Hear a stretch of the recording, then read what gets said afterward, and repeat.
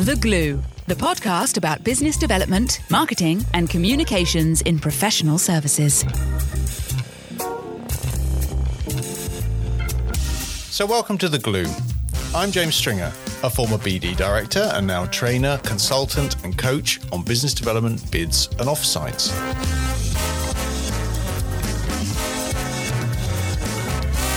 This podcast is called The Glue because the BD marketing and communications teams in professional services are the glue that holds the whole thing together.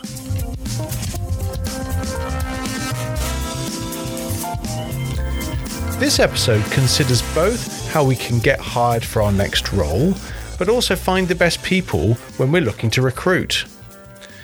We're going to consider the following topics: the importance of creating a coherent story if you're looking to secure a new role, how to differentiate yourself from other candidates, how you can increase the chances of securing the role even if you don't have the direct experience that they are seeking, and how should we be altering our approach to hiring and being hired in the new hybrid world.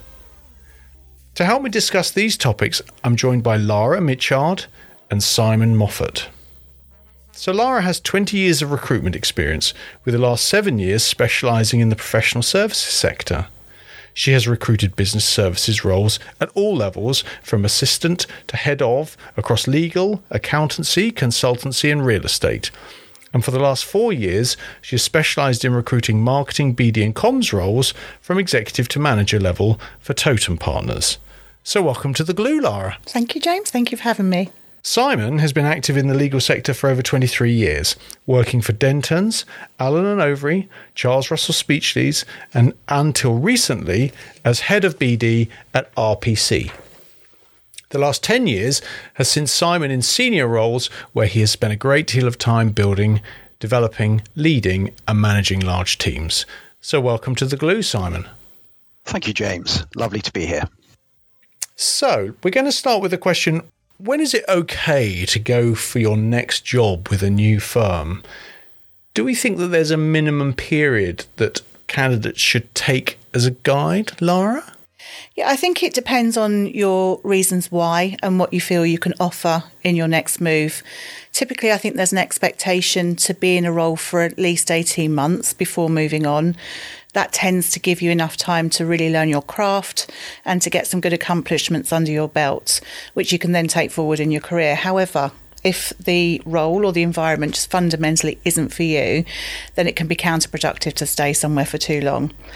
I wouldn't encourage anyone to stay anywhere where they didn't feel comfortable. So if that's the case, I think it's really worth identifying the reasons why you want to move. And if you can't rectify those things internally, then move regardless of the time. So Simon, how important is a coherent story as to why you're looking to leave your existing role?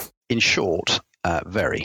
I think having context and understanding a candidate's motivation for a role is probably the number one thing for many employers. I think candidates need to be prepared to answer questions such as, why are you leaving the current role? How does this role fit into your wider ambitions? Why this particular firm, and so on? I would suggest thinking about what is it that's actually got you sitting down in this room or in this virtual room in front of the interviewer, and then simply explaining it to them. And I think if you don't have a coherent story, then as an employer, I am left guessing. I may intuit something that there's something more to a situation than there actually is. I think as a candidate, the one thing you don't want to do is put doubt into the mind of an employer, really, because that immediately puts you on the back foot. So I think the key here is to be, upfront, to be honest, and really to be clear about what your story is. And if your leaving situation is a little bit tricky, or you were made redundant, that's okay. I think that's absolutely fine. You just need to explain it in as positive way as possible. But is it okay to say that you don't like your partners or your boss or the culture of the firm? It's a tricky one. Typically people have more than one reason for looking when they're ready to move, and it's normally a combination of things outside of the obvious progression and salary increase. Often there's an environmental factor at play there as well. So I think being an open and honest in an interview is absolutely key. It ensures that you come across as being authentic, but being negative about an employer in any way is just not professional. And I think it can really take away from your interview if that sets the tone for your interview then. So I think it goes back to what I was saying about really being able to identify the reasons for those particular feelings and then being able to positively translate them into how it's helped you to develop or grow or learn. And Simon, your view about saying you don't like the partner, your boss, the culture of the firm that you're leaving, what's your view about that? Yes, well, yeah, that's an interesting one. Not all cultures and firm styles are the same. And let's face it, not all of them work perfectly.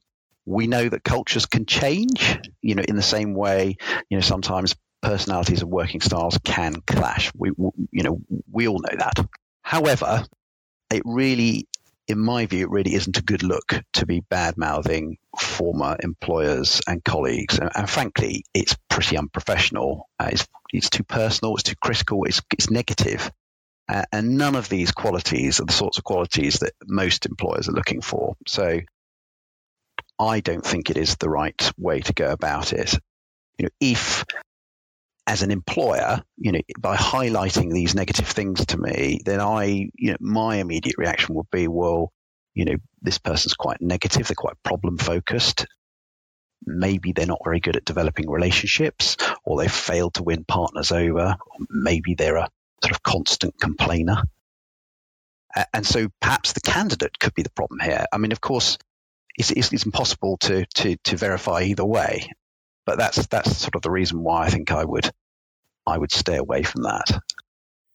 Another challenge I think that exists, isn't it, is that mixing of the generations in terms of the hiring decisions. So we're used to Generation X, frankly, my generation, interviewing Generation Y, millennials.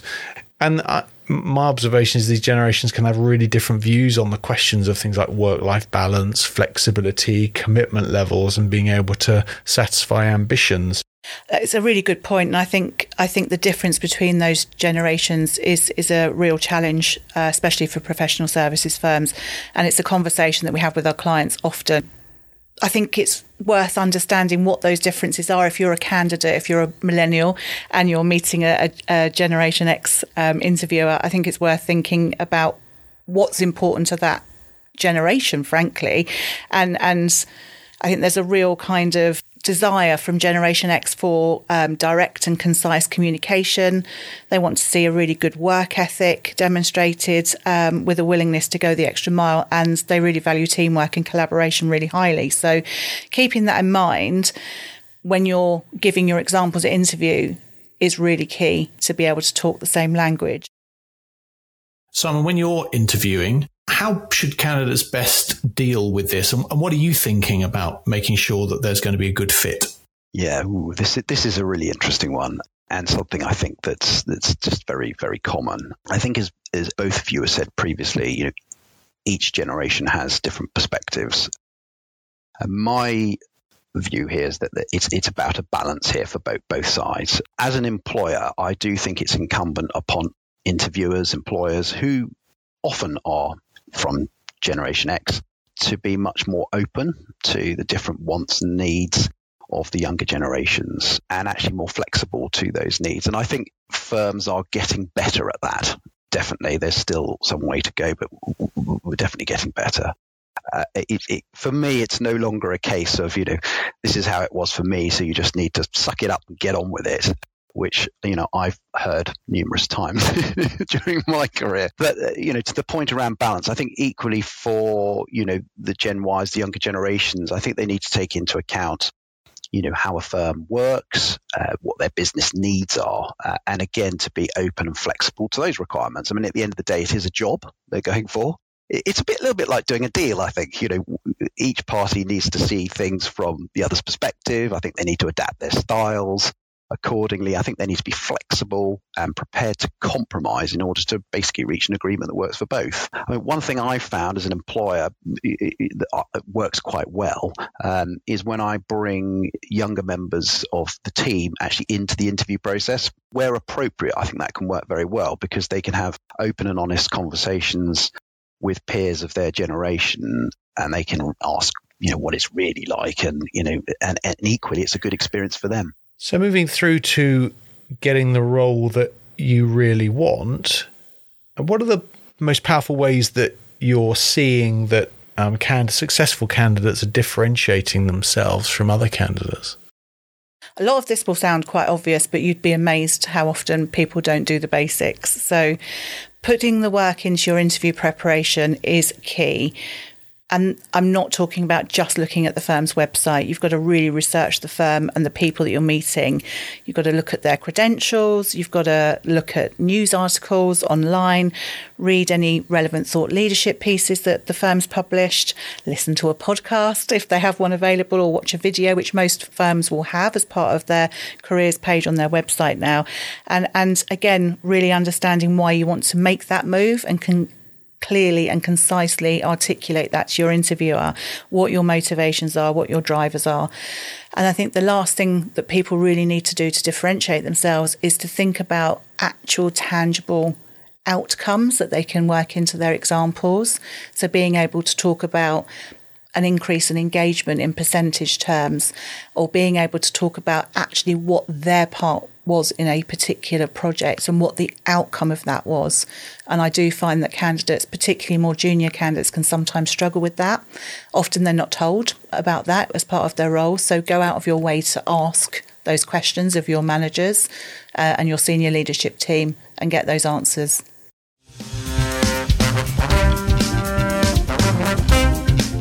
So Simon, a critical question, I think, when people are thinking about a new role, perhaps looking at job descriptions, etc., is that balance between skills and experience. So in your view, which is more important, experience or the right ingredients? The short answer to this, James, I think is it could be either or both. And that might sound like I'm sitting on the fence a bit there, but I mean, that's the reality. It will very much depend upon the nature and the level of the role and what that particular employer is looking for. I've had situations where relevant experience has been really, really vital, as I've needed somebody who could literally hit the ground running, would understand the nuances of the environment they were going into, and so had experience of that situation before. But equally, I've had situations where, experience really hasn't been a key factor at all. And so having somebody with the right skill set, the right behaviors, the right mindset, the sort of willingness and ability to listen and learn has been actually much more important. And I think regardless of which way, you look at it, even if you have a number of very big brand, big names on your CV and reams of experience, simply presenting that experience without demonstrating any competencies is not going to get you the job, whatever level you're at. And how should candidates get that across if they do have the right ingredients, but perhaps their experience on paper isn't quite as strong as they would like it to be? Yeah, and that can be challenging, James. I think this is all about transferable skills. So it's about really looking at the role and the firm that you're applying for, and think about your own skill set and things that you have done that you can transfer across to that particular situation. I mean, I'd be using examples of perhaps where you've been in a situation where you haven't had the experience before, but you've gone on to solve a problem or a particular challenge. And that could be in a working environment, but equally it could be some of the most powerful examples I've had have been outside of a working environment. So I think showing that you have the right behaviors, the right mindsets, and a willingness to listen and learn are really, really key. And another point here is just demonstrating that you're really interested and enthusiastic. I mean, that goes a long way in itself. And actually, I've got a bit of it's a slight analogy here with sort of high-level sport. And, coaches in high-level sport are often not looking for those who've played at the very best clubs or those who are constantly trying to show off their individual abilities and skills without any context. They're often looking for those who are listening, those who are applying their skills to a particular situation or a drill as they've been instructed, and those who've got that learning mindset. They're constantly looking to learn and improve. That actually, for me, is probably more important. And how are the best candidates marketing themselves? Are they being proactive? Are they being proactive on LinkedIn? Being seeing that they're even connected to their existing firm, etc. Are they using social media? We've done an episode on LinkedIn in the past. Are they marketing themselves effectively? Yeah, look, I think it's a passive market at the moment from a candidate's perspective. And so they're not necessarily out there marketing themselves proactively for a new role. But if you are thinking about making a move, then you really do need to think about what your digital footprint looks like, because you can be guaranteed that your interviewer is going to be checking you out before you meet them.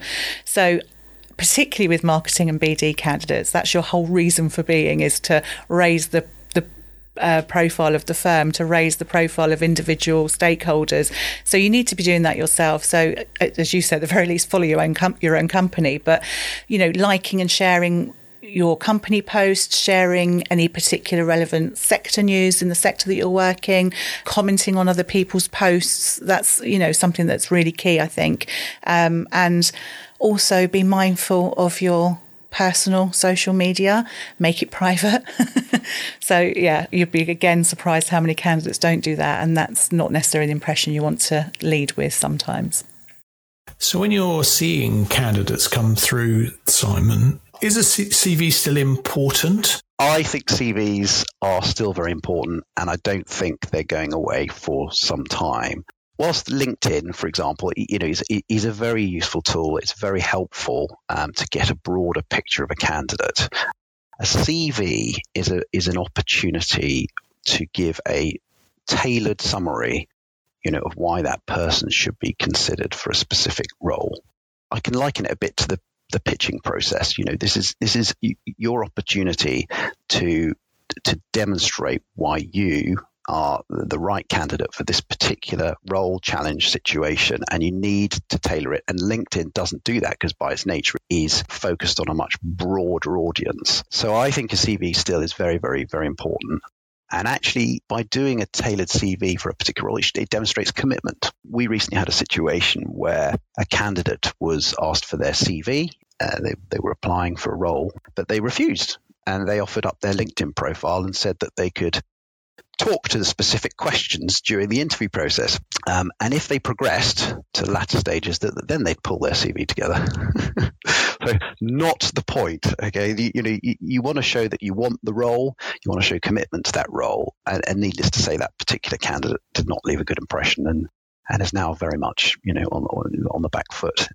And let's say candidates have got through to interview stage. It strikes me as that one of the things that has really changed over the last 3 years or so is kind of how interviews are being conducted. Maybe you could talk a bit about what now is the most common way of actually kind of going from a sift of candidates through to being interviewed. But I think particularly focus on, what are the challenges of those being done virtually or being done in a hybrid world, and what's successful, how candidates successfully adapting to that. Yeah, it's a good point, actually. I think, we've all adjusted to Teams and Zoom now. It's part and parcel of everybody's daily life. So people are much more used to it than they were at the start of the pandemic, when interviewing at that time was really challenging. But I think, candidates by and large want to do some sort of in-person interview, and obviously firms would prefer that. I think first stage interviews via a virtual video call is the preferred method for everybody. It's easier to get into people's diaries, especially if you're trying to coordinate a couple of people, and people don't have to take as much time out of their day. And it's an initial fact-finding conversation for both sides. So that, that works well as a platform, but it's not without its challenges. Obviously, the obvious ones are technical challenges. So I always advise candidates to give themselves plenty of time when they log on to make sure that they've allowed for the inevitable last-minute Zoom update that will happen when you don't need it to, have a neutral background behind them, and make sure they're in an area where there aren't any distractions and people aren't wandering around and they can speak freely. An interview will always be better, I think, for both sides to be in person where possible. It's so much easier to build rapport. And as a candidate, I think you want to meet you want to meet people face to face. You want to be able to look them in the eye, and you want to see the offices apart from anything else, or something which I think Lara mentioned. With virtual interviews, it is difficult to read the room. It is difficult to build that rapport, and it's harder to look at things like body language. One thing I think about, certainly on the virtual side, a challenge on the virtual side is that they tend to be a bit more. It's a slightly more relaxed environment, James. So you can. I think that's a positive thing actually, because interviews it's quite a formal, often nerve-wracking experience. And so online, I often see personality shining through a bit more, which is a good thing. But the flip side of that is it's much more common, and I've seen it a lot, for candidates to be not as well prepared as they might otherwise have been, or maybe not to quite take it as seriously as they would do if they were going into the office in person. And I think Lara talked about, the importance of your environment. I mean, things like background and lighting and clothes and pets. And I've interviewed candidates where I've had, in terms of backgrounds, where I've had their washing hanging out over their right shoulder. In this particular case, it was their underwear throughout the entire interview. I've had others where they have not thought again about their background, and behind them has been a shelf littered with empty gin and wine bottles. Again, not putting over a sort of professional appearance. So I think the point I'm trying to make here, I think, is that, if you were going into the office, you make a big effort. You prepare in advance. You think about how you're going to get there. Make sure you get there early. Make sure you look smart. You're ready to answer all the different questions. It's no different in a virtual or a hybrid environment, and that would probably be my one piece of advice. Make sure you remain professional and prepare properly. And so, Simon, what changes of focus should people have when they're interviewing for more senior roles? What sort of change of emphasis do you typically see and welcome?